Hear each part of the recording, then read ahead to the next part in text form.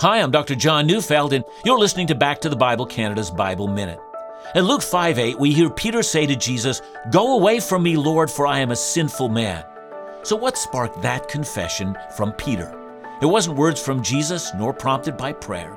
Peter's admission was a reaction to a catch of fish. Peter spent all night fishing, caught nothing. Jesus met him on the shore and used his boat as a pulpit. When the sermon was done, Jesus told Peter to throw his net into the water, and Peter resisted. He argued it was useless. He may have wondered why a carpenter was telling a fisherman how to fish, but he obeyed. The nets were overflowing. Peter fell at Jesus' feet and proclaimed his sinfulness. He was guilty of disbelief and hollow obedience. Peter's resolution was the wrong one. Never distance yourself from Jesus. Listen to Back to the Bible Canada each weekday on this station, or find us online at backtothebible.ca.